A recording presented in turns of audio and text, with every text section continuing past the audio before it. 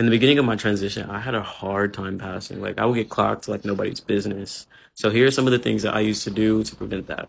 Still do. The first thing is let your hair grow out. You can get haircuts, that doesn't count. I mean, as far as your arms, your legs, your ass, wherever else you can grow hair that isn't on top of your head, let it grow out. Wolf out. Speaking of haircuts, your hair defines your face. So if you haven't got your first T-boy cut, it's time. And if you've been getting haircuts, just check it, make sure it gives I'm man rather than I'm little boy or I'm whatever else you don't want to be seen as. You feel me?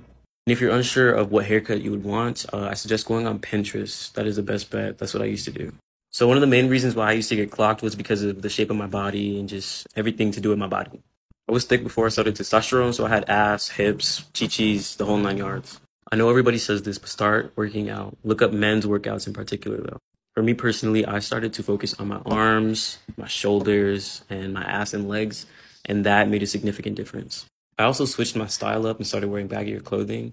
That doesn't mean you have to go out looking crazy or wearing sweatpants all the time. You can make it look cool, but baggier clothing does help, get rid of the hips and all that shit. I don't want to make this video too long, so like for part 2. Short Cast Club